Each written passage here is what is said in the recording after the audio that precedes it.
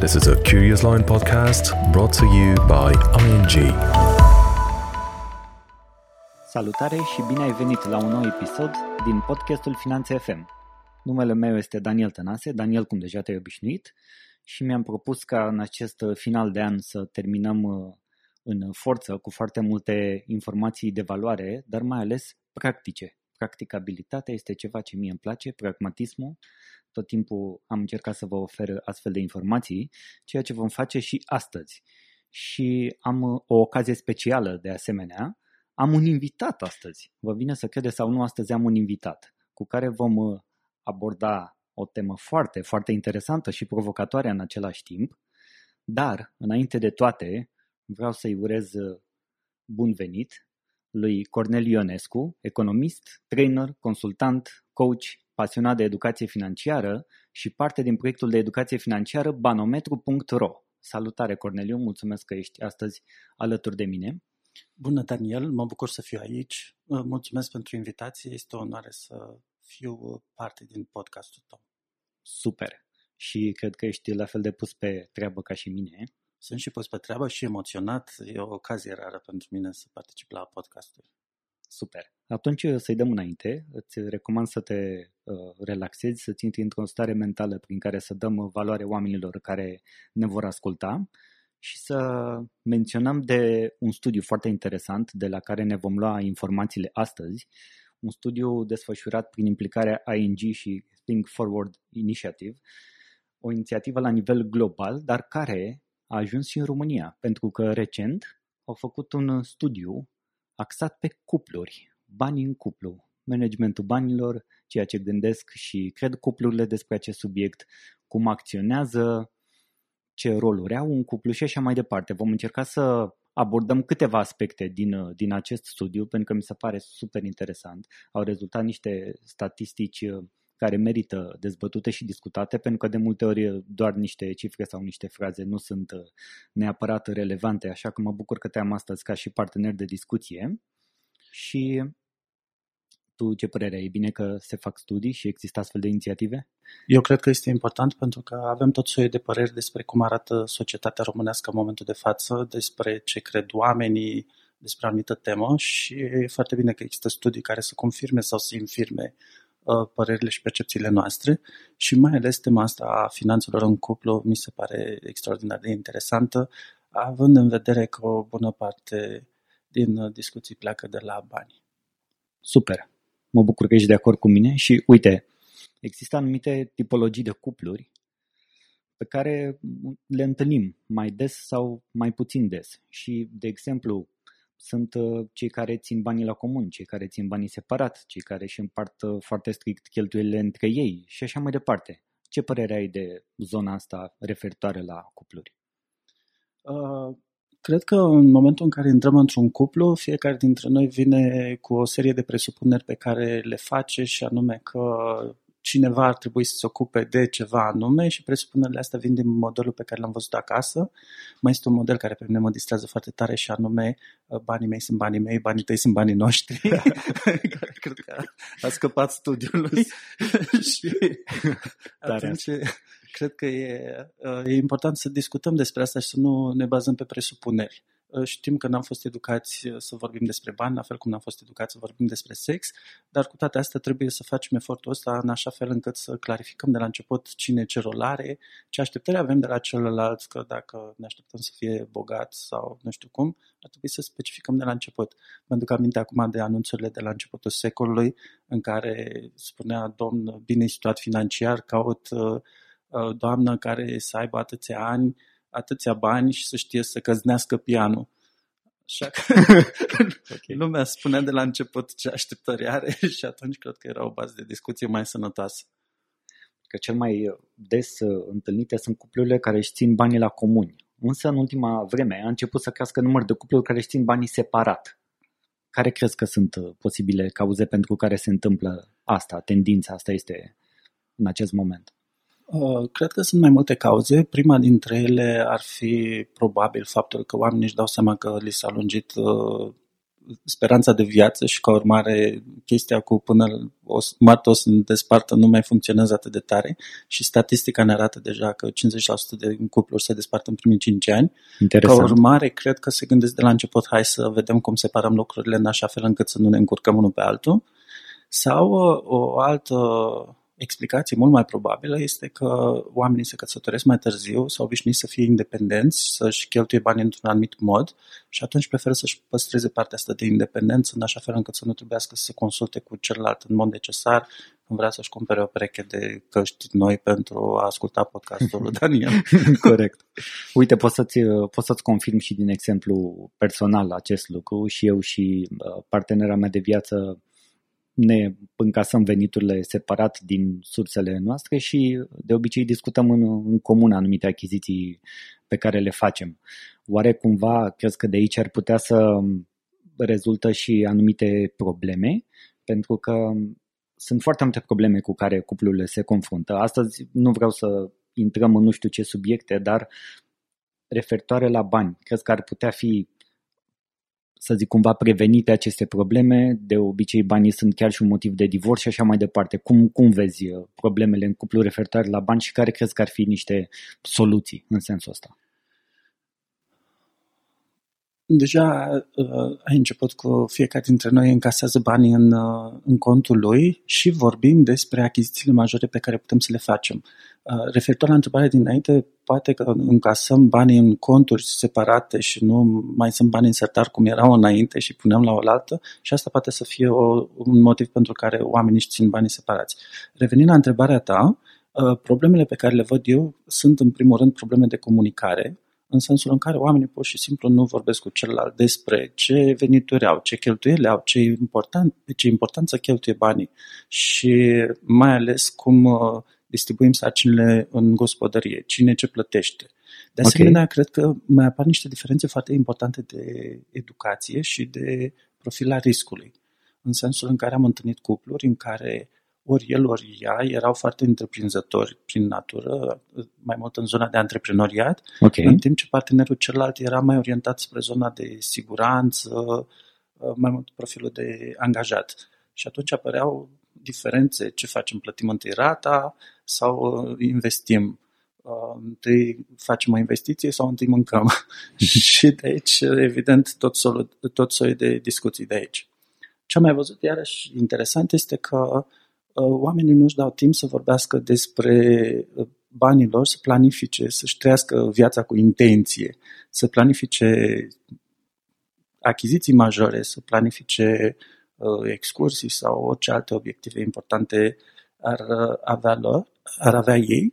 Și asta pentru că fac presupunerea că o să dureze mult, odată, și li se pare că discuția asta ar putea să ducă la conflicte. Pentru că o să scoată, evident, din fiecare valorile și credințele pe care le are fiecare și atunci ar putea apărea conflicte și noi nu vrem să ne certăm, noi vrem să ne simțim bine, ca urmare nu vorbim despre lucrurile care ar putea să ne supere. Și foarte interesant, presupunerile pe care le facem, știm că avem de plătit rata, spre exemplu, și sperăm că celălalt o să o plătească și ne trezim după aia cu telefoane de la bănci, știți că ați putea să plătiți rata. Păi credeam că o să o plătească celălalt. Și uite așa, se mai întâmplă. Corect. Uite, o să-ți dau tot un exemplu, că acum mi-a venit în minte. Spuneai de probleme de comunicare și de planificare în același timp. Și nu știu cum procedezi tu, dar uite, de exemplu, noi o să iau o chestie foarte întâlnită, concediu sau vacanța sau cum e pentru fiecare, știi? Nu contează neapărat denumirea. Și noi când ne planificăm să mergem undeva, fie că plecăm din țară, fie că este în România, în afară de mijlocul de transport și așa mai departe, ne gândim undeva cam cu 2-3 luni înainte. Însă și atunci apar niște discuții de gen, dar dacă nu o să am liber că nu mă lasă șeful, sau dar dacă intervine ceva și ne luăm bilete de avion și trebuie să amânăm, sau dacă avem o problemă, știi, apare mereu acel dacă, pe care e ok să îți pui întrebarea asta pentru că îți dorești acea vacanță să fie memorabilă, să construiești amintiri frumoase împreună cu partenerul tău și nu vrei să ai probleme, încerci să le eviți din toate direcțiile. Și atunci devine extrem de important să planifici și să comunici.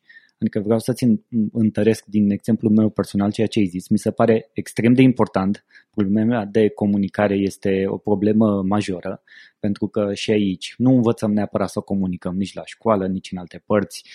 Vorbim chiar în area de public speaking, că multă lume crede că este poate mie necesară sau ție, că facem niște lucruri publice, dar nu. La fel, comunicarea ține de la cea de acasă, până la cea cu colegii, până la cea cu prietenii, până pe stradă, până la evenimente de networking la care mergem, până la bancă dacă te duci. Și acolo trebuie să știi să comunici, ca să te înțeleagă omul respectiv. Și să pui întrebările potrivite și să poți să susții o idee până la capăt. E foarte amuzant și cred că ai întâlnit și tu în trainingurile tale, în momentul în care vrei să faci pe cineva să tacă, scoți în față și spui să-și expună părerea. Așa e. Și asta e interesant, că la fel se întâmplă și în momentul în care mergem la bancă. Apropo de discuția de la bancă, sunt oameni care se duc și au creditul, nu întreabă absolut nimic în momentul în care au creditul, se întorc peste o lună când trebuie să plătească prima rată și întreabă atunci, dar de ce plătesc atâta, da? De ce e așa de mare rata? Da? După ce el și-a asumat o responsabilitate și se presupune că a făcut-o în cunoștință de cauză. Dar apropo de cuplurile care planifică, este foarte interesant că de multe ori oamenii își planifică vacanțele, dar nu își planifică și sursa de finanțare. Și zic, lasă că mergem pe bani de pe cardul de credit, adică pe niște bani care nu sunt ai lor, practic urmează să se împrumute. Și e foarte interesant dacă reușești să te gândești cu 3, 4, 5 luni înainte și atunci să începi să pui deoparte dinainte. Pur și simplu o schimbare de mentalitate, mă duc în concediu pentru că merit și am economisit banii pe care urmează să-i cheltui versus mă duc în concediu pentru că asta vreau eu acum, nu contează că n-am bani, o să văd după aia cum mă descurc. Da, așa e. Super important. Apropo de asta cu planificarea, am mereu în minte o vorbă, dacă nu planifici, nu știi unde ajungi, dacă nu măsori, nu poți să îmbunătățești. Ce zici? E extrem de important. E și Alice în țara minunilor care spune, se întâlnește cu iepurile și întreabă unde duce drumul ăsta și iepurile zice unde vrei să ajungi și Alice zice nu știu. Și iepurile spune atunci ce drum o să te duc acolo. Ca urmare, asta se întâmplă și cu noi și foarte interesant că cel puțin în ceea ce privește viața financiară avem un instrument foarte bun care ne ajută să vedem unde suntem, unde vrem să ajungem și dacă suntem pe drumul cel bun și ăsta se numește buget, adică să ne planificăm cheltuielile pe anul următor ar ajuta și după ce le planificăm nu moare așa bugetul. Bugetul e un instrument viu, vedem în fiecare lună dacă previziunile noastre se îndeplinesc sau nu și cu ocazia asta conștientizăm ce comportamente de cumpărare avem și nu bănuim că uite, tu cheltui mai mult sau tu cheltui mai mult sau tu aduci mai puțin bani, știm în loc să bănuiem. Și în momentul în care vedem comportamentele respective, putem să ne dăm seama ce avem de făcut în așa fel încât fie să ne obișnuim cu ele, să zicem, ok, cheltuim mai mulți bani pe vacanțe sau cheltuim mai mulți bani pe haine, foarte frumos, astea sunt lucrurile importante pentru noi, versus mamă, ce idiot am fost, am cheltuit o grămadă de bani pe haine luna asta și mă simt vinovat luna viitoare când fac același lucru. Așa. Și îmi întăresc o convingere limitativă și anume că nu mă pricep să administrez bani, când în realitate nu am fost în stare să-mi recunosc pasiunea mea pentru haine și pentru modul în care arăt. Înainte să trec la următoarea idee, vreau să invit oamenii să rămână în continuare alături de noi, pentru că avem niște lucruri super interesante și chiar mai delicate în continuare și vreau să insist încă puțin pe lucrul ăsta cu problemele de comunicare. Crezi că există vreo soluție cumva la îndemână acolo, care este în sânul familiei, să zic așa, știi? Clasic cum ar veni, pe care oamenii ar putea să o adopte? Mă gândesc, nu știu, de exemplu, stai seara, în loc să te uiți la nu știu ce film, stai o oră, nu știu, și vorbești. Poate fi seara, poate fi în noiche, nu știu, cum vezi tu lucruri de genul ăsta? Crezi că există, adică mă refer să-ți blochezi timp special să vorbești despre bani în cuplu.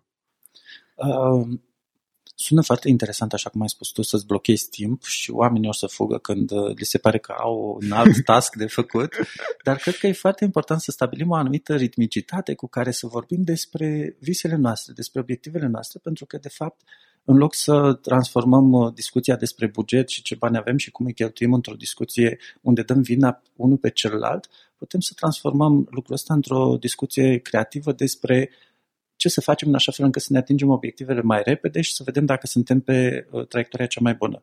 Motiv pentru care eu cred că e drăguț ca fiecare cuplu să stabilească o zi și o oră anume care se întâmple în fiecare săptămână, în așa fel încât să vadă, nu știu, poate să fie o discuție de 10 minute.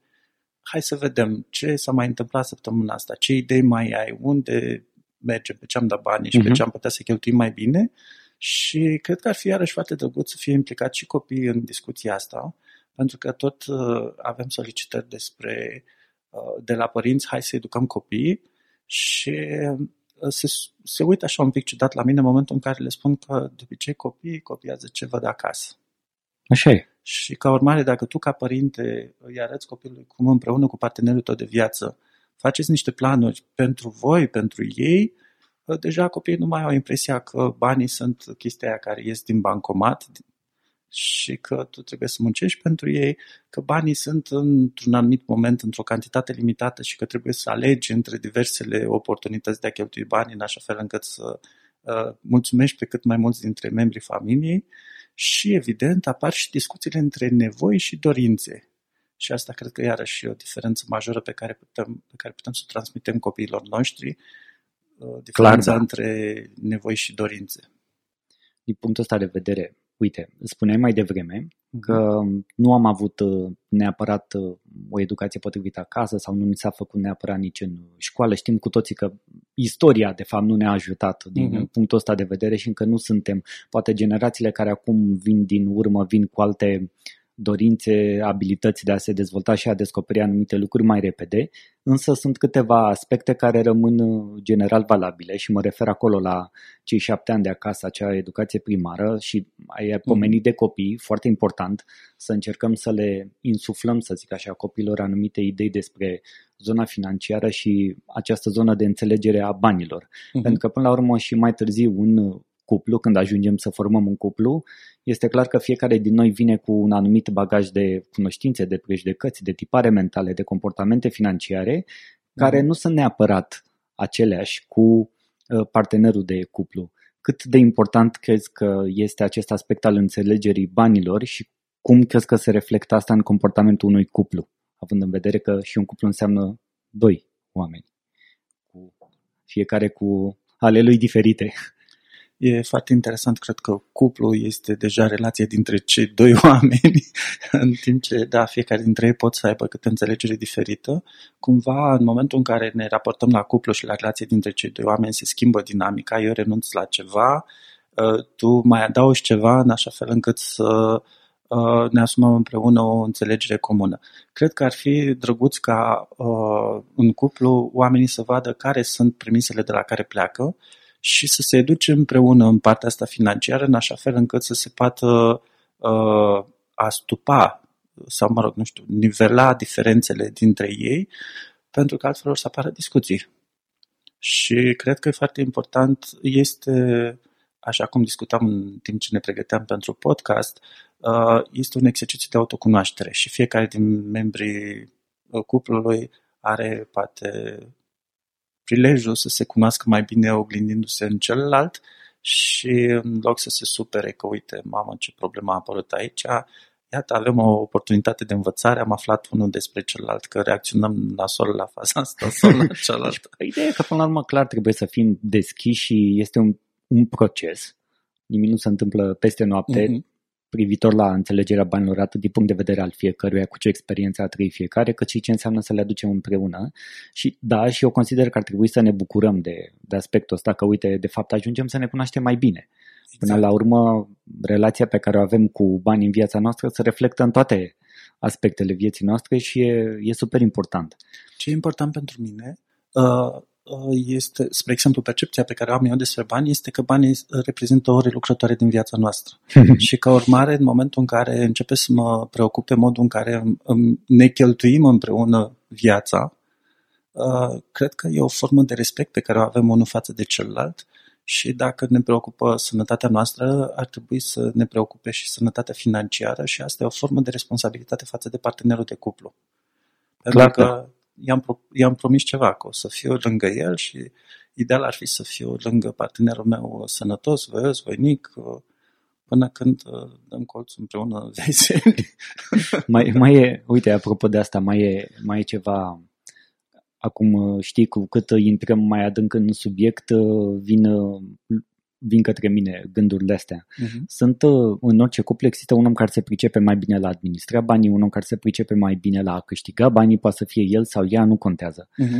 Acum sunt și discuții de genul cine câștigă mai mult și asta, care cred că au început să se estompeze, să se ducă un pic în zona modernă, nu prea mai contează cine ce cum, ci mai degrabă devine important cum ne împărțim sarcinile astea, că spuneam, eu poate vin cu un bagaj de cunoștințe și cu un anumit tipar mental prin care eu sunt un mai bun administrator al banilor. Și atunci poate e bine ca rolul ăsta să-mi vină mie. Exact. Sau invers. Cum vezi cu rolurile în cuplu? Eu cred că e foarte important să fie stabilite rolurile și, iarăși, recunoașterea în celălalt a unor abilități pe care celălalt le are și la rândul lui el sau ea să recunoască în mine abilitățile pe care le am eu, duc la adâncirea relației. Și e foarte interesant, eu de obicei când rămân fără bani sau când știu că urmează să am o cheltuială mai mare, mă întreb cum pot să fac mai mulți bani.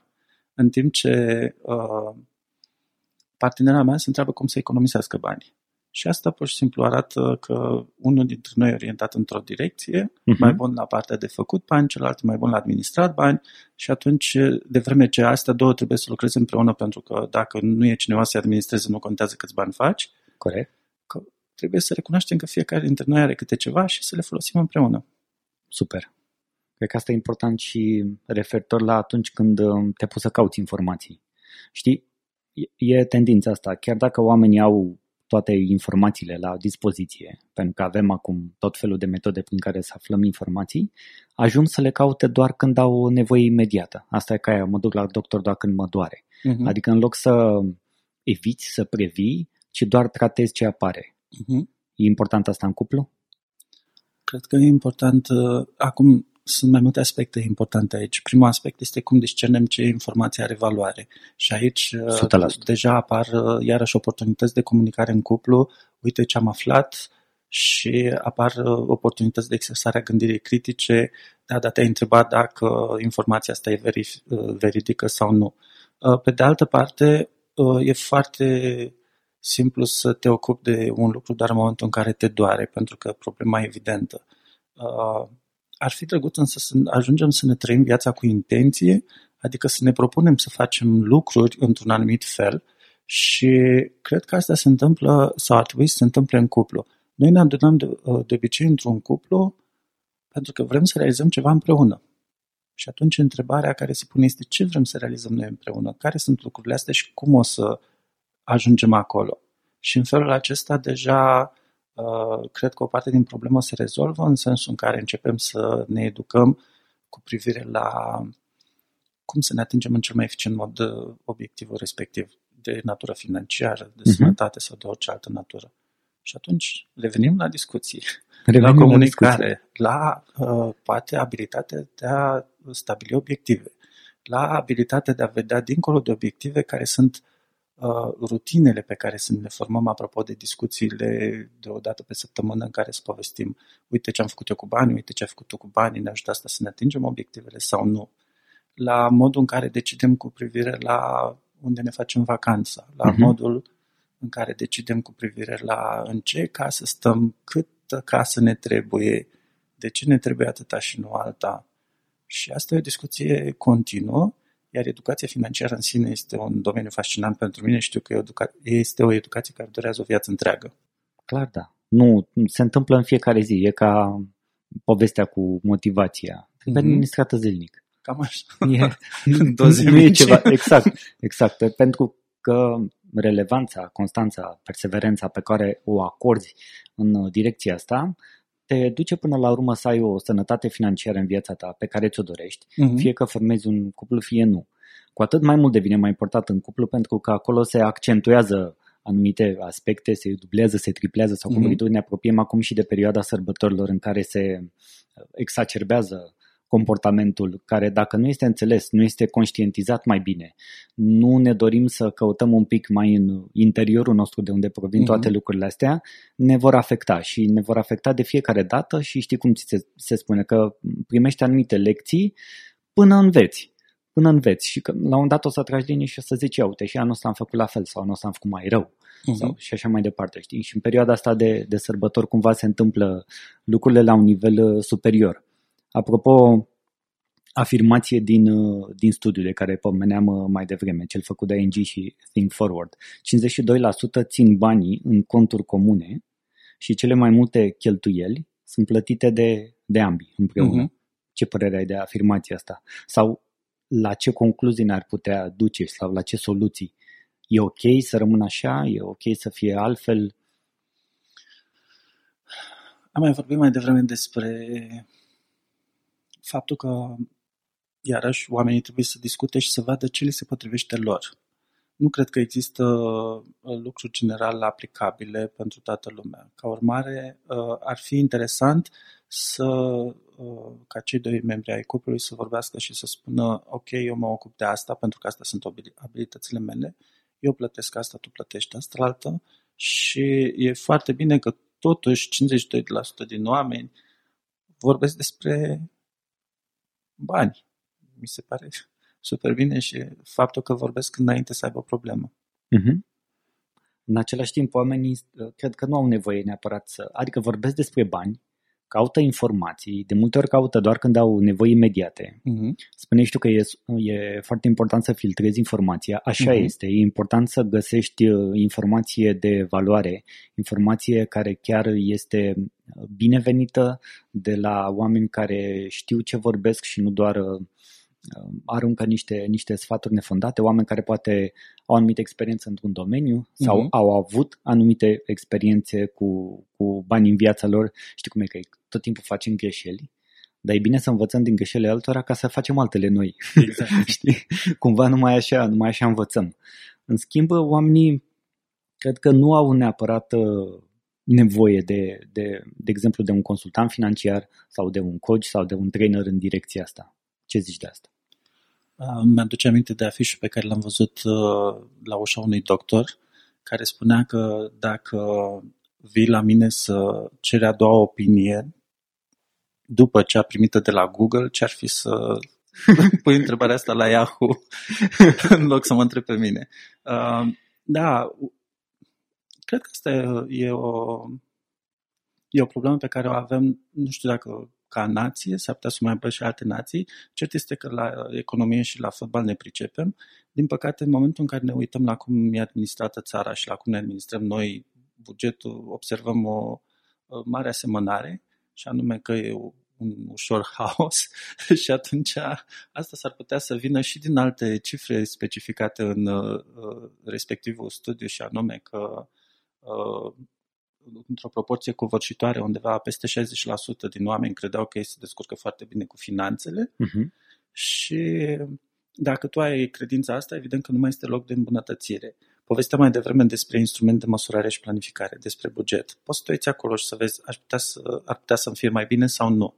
Pe de altă parte, să te gândești că interacțiunea cu un om care este pregătit pe partea financiară ar putea să nu-ți aducă nimic de valoare, poate să fie o presupunere interesantă. Dar dacă omul respectiv îți pune o întrebare care schimbă perspectiva cu totul și îți deschide oportunități sau poți să vezi realități care nu ți erau accesibile până atunci. Cred că pierde. Știm deja răspunsul. Cred că trebuie să rămânem tot timpul permanent deschiși la informație și la abordări noi. Până la urmă, cu cât reușești să te pui într-un context diferit, cu cât reușești să intri în vorbă cu oameni diferiți, îți dai seama că de la toți ai câte ceva de învățat. Și fie că vorbim de ascultarea unui podcast, fie că vorbim de citirea unei cărți, fie că vorbim de networking la un eveniment cu care te întâlnești și faci schimb de cărți de vizită cu 3 persoane, în fiecare moment cumva ai ceva de învățat. Cu siguranță. În același timp cu mintea deschisă și astfel cred cu tărie, cred 100% în treaba asta, 1000% dacă vrei, nu contează procentul, doar ca să exprim ceea ce vreau să spun și să întăresc ceea ce ai spus și tu, este extrem de important să te lași, să zic așa, cotropit de informații, să te gândești, dar dacă ce spune acel om este adevărat și dacă ceea ce știu eu și ce cred eu nu este adevărat. Adevărul poate că nu vorbim în formă fiecare absolut. Cu adevărul lui și nu vorbim de adevărul absolut. Dar dacă acea perspectivă, dacă acea întrebare pe care mi-o poate adresa acel om, gândește-te că, nu știu, el poate să-ți spună întrebarea aia, dar în spatele lui sunt 30 de ani de încercare. Știi, asta e cu... Mi-a luat 30 de ani să fac lucrul ăsta astăzi în 30 de secunde. Exact așa e și cu viața financiară. Poți să afli ceva de la un om care de-a lungul anilor a trecut prin anumite experiențe și lucruri și poate să-ți dea un sfat util și la obiect pe care poți să-l aplici imediat, pentru că te scutește pe tine să pierzi niște ani de zile și să iei de acum încolo niște decizii financiare inteligente. Eu cred că o întrebare pe care ar putea să-și o pună oamenii ar fi: de ce doi economiști, eu și tu, așa, stăm de vorbă împreună și suntem atât de încântați și de bucuroși că aflăm, facem schimb de experiență și aflăm fiecare de la celălalt poate un alt mod de a privi lumea, în condițiile în care alți oameni, nu știu cât sunt acolo, 81% din oameni consideră că ei nu au nevoie de un consultant financiar. Se presupune 77. Că noi, sau mă rog, 78%, da? Și se presupune că noi suntem educați financiar și așa mai departe și cu toate astea vorbim cu pasiune despre asta. Ne educăm permanent despre tema asta, educație financiară, care este una fascinantă. Și 30 de ani de experiență și cred că noi la oaltă adunăm peste 50 de ani de experiență în domeniul ăsta. Ce bătrâni suntem. Da. Cred că știu de unde mi se trage. Okay. Vorbim în continuare despre asta și găsim domeniul ca fiind fascinant, cu atât mai mult cu cât se aplică și tot vorbim despre aplicația practică a lucrurilor. Ok, asculți pe cineva, s-ar putea să nu fii de acord cu ce spune el, dar poți să te întrebi: asta mi se aplică cumva mie în viața mea? Pot să iau ceva din ce am aflat astăzi și să aplic în viața mea reală? Spre exemplu, să stabilesc o întâlnire cu soția în care în fiecare sâmbătă în care să ne bem cafea împreună și să vorbim despre lucruri, despre noi, să ne facem planuri, poate nu ne mai facem planuri împreună și poate ar fi drăguț. Da, sau poate să vorbești de un buget. Băi, apropo, ai zis că ai folosit cuvântul fascinant. Știi ce mă fascinează? Spune că 58% din oameni, din respondenți, declară, cel puțin declară, că țin minte tot ce cheltuie. Cred că erau elefanți sau ceva.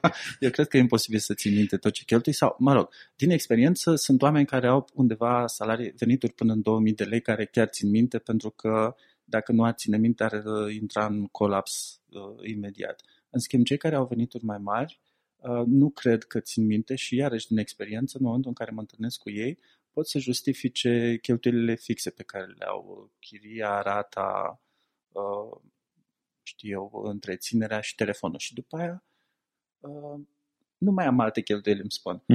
Și zic, ok, deci îți rămân 3.000 de lei la sfârșitul lunii, presupunând că avea 5.000. Da. Și el zice, nu mai rămâne niciun ban. Și atunci unde sunt Cum banii? așa? Nu știu unde se duc, nu știu pe ce se duc. Și partea interesantă și unul dintre motivele pentru care oamenii evită să țină un buget este că în momentul în care ții bugetul, constați anumite lucruri care nu sunt neapărat plăcute despre tine. Și atunci trebuie să faci ceva. Dacă nu ții bugetul, nu trebuie să faci nimic. Totul e minunat. Știi că task-urile de genul ăsta, când ți se zice, sau tot auzi, ține un buget sau ține evidența cheltuielilor sau ține evidența, nu știu, sau să te întâlnești o dată pe săptămână cu partenerul de cuplu și să stai 10-15 minute. Știi, pare ca ceva, ca un to-do list, ca un checklist, ca un task. Creierul nostru este făcut să acționeze pe principiul plăcerii. De fiecare dată când atentezi la o anumită plăcere, de fapt îți comanzi creierașului tău că ți diminuezi atenția și interesul pentru ceva. De aceea când ni se spune imperativ sau ni se recomandă să facem ceva, de fapt se atentează la plăcerea asta noastră, știi? Și atunci devine extrem de interesant de ce, că vorbi de buget, da? De ce ar trebui să țin un buget până la urmă, știi? Pentru că dacă nu măsori, nu poți să îmbunătățești. Dar apropo de ținut un buget, în loc să ții un buget, poți să măsori alte lucruri cu bugetul ăla. Poți să măsori calitatea vieții tale. Poți să urmărești modul în care se îmbunătățește calitatea vieții tale. Și în loc să te întâlnești cu soția sau cu soțul ca să ții un buget, te întâlnești ca să afli care e calitatea vieții lui și să aveți niște timp de calitate împreună, evident, propunându-vă să vedeți cum vă atingeți obiectivele comune în timpul ăsta. Îți spus mai devreme de faptul că, exemplu ipotetic, îți rămân X lei pe lună, 2000, 3000, 1500, I don't know, îți rămân niște bănuți pe lună și înseamnă că ai bani, poate poți să economisești sau poate poți să-i direcționezi către, nu știu, mici investiții sau și așa mai departe. Sunt foarte multe lucruri pe care le poți face cu o anumită sumă de bani, de la mică la din ce în ce mai mare. Dacă omul respectiv nu știa să-ți răspundă la întrebarea asta, știi, unde s-au dus restul, că totuși, fii atent, studiul zice 73% din oameni sunt satisfăcuți și sunt ok cu modul în care își administrează bugetul în prezent și 59% nu vor să schimbe nimic în ceea ce privește managementul bugetului în cuplu. Asta e foarte contrazice exemplul tău sau... Doamne ferește, eu mă gândesc doar la o altă statistică care zice că 70% din salariile românilor sunt salarii minime pe economie. Dacă oamenii respectivi sunt mulțumiți cu salarii minim pe economie, cine sunt eu să-i contrazic? Corect. Nu, dar mă gândeam în perspectiva în care cumva ar fi fain să scoatem mai mult în evidență de ce e important să ții un buget. Până la urmă, bugetul este, să zic așa, e GPS-ul, știi? Și poate să te ducă mai la stânga sau mai la dreapta, că de multe ori avem o direcție, dar dacă direcția e cu 3 grade mai la dreapta, ai ratat destinația. Așa e. Oamenii ratează înțelegerea faptului că lucrurile mici făcute zilnic pot să ducă la lucruri mari. 10 lei pe care îi pui deoparte într-o zi înseamnă 3650 de lei într-un an.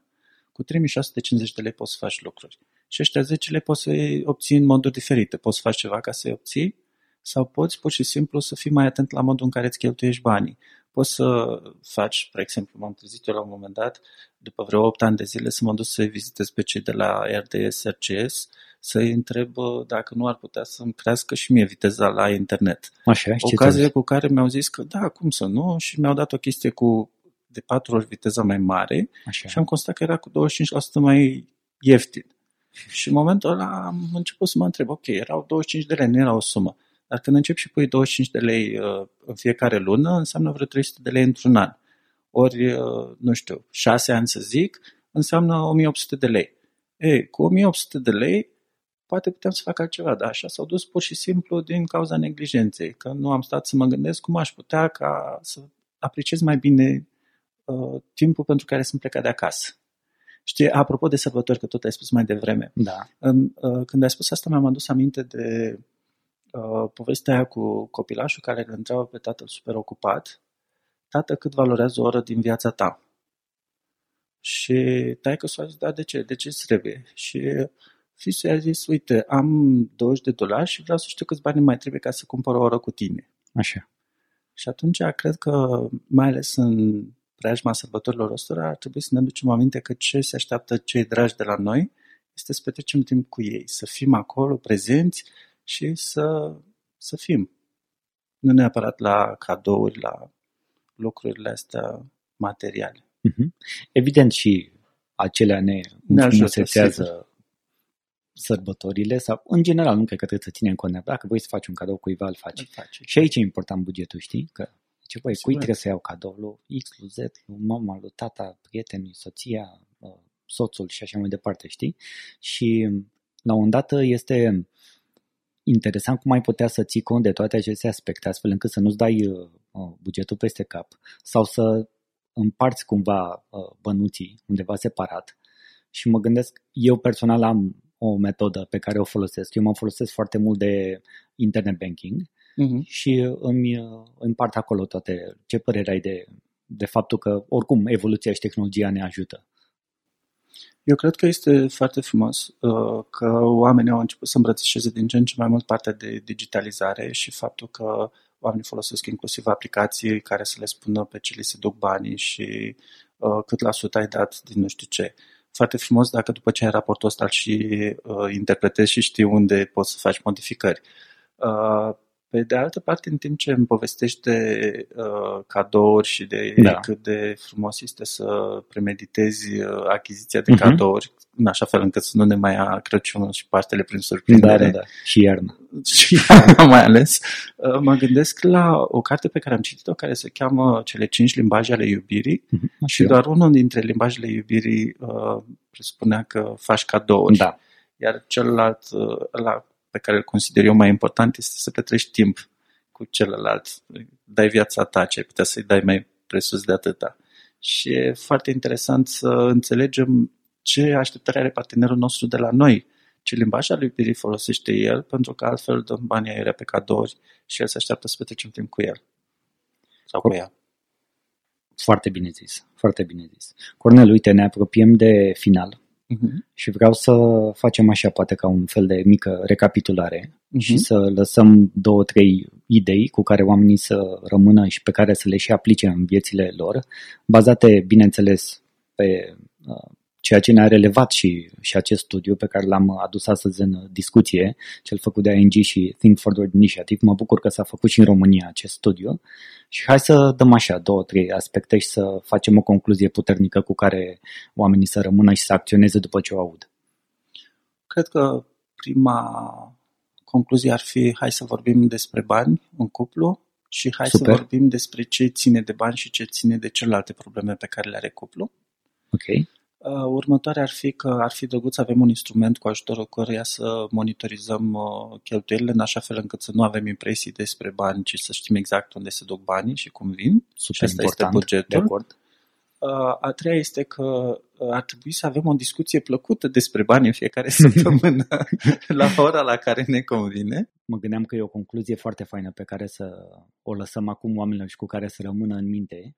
Diferența între a ști și a face este diferența care face toți banii. Cred că e o idee foarte bună. Cu alte cuvinte, acționați. Super.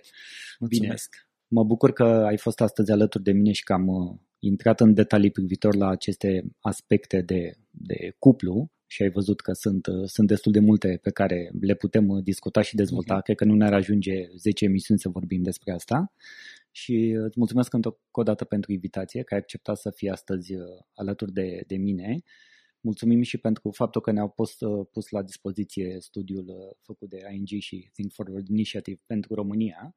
Așadar, dragi oameni, acționați și luați decizii financiare din ce în ce mai inteligente pentru voi. Mulțumim. La revedere! La revedere!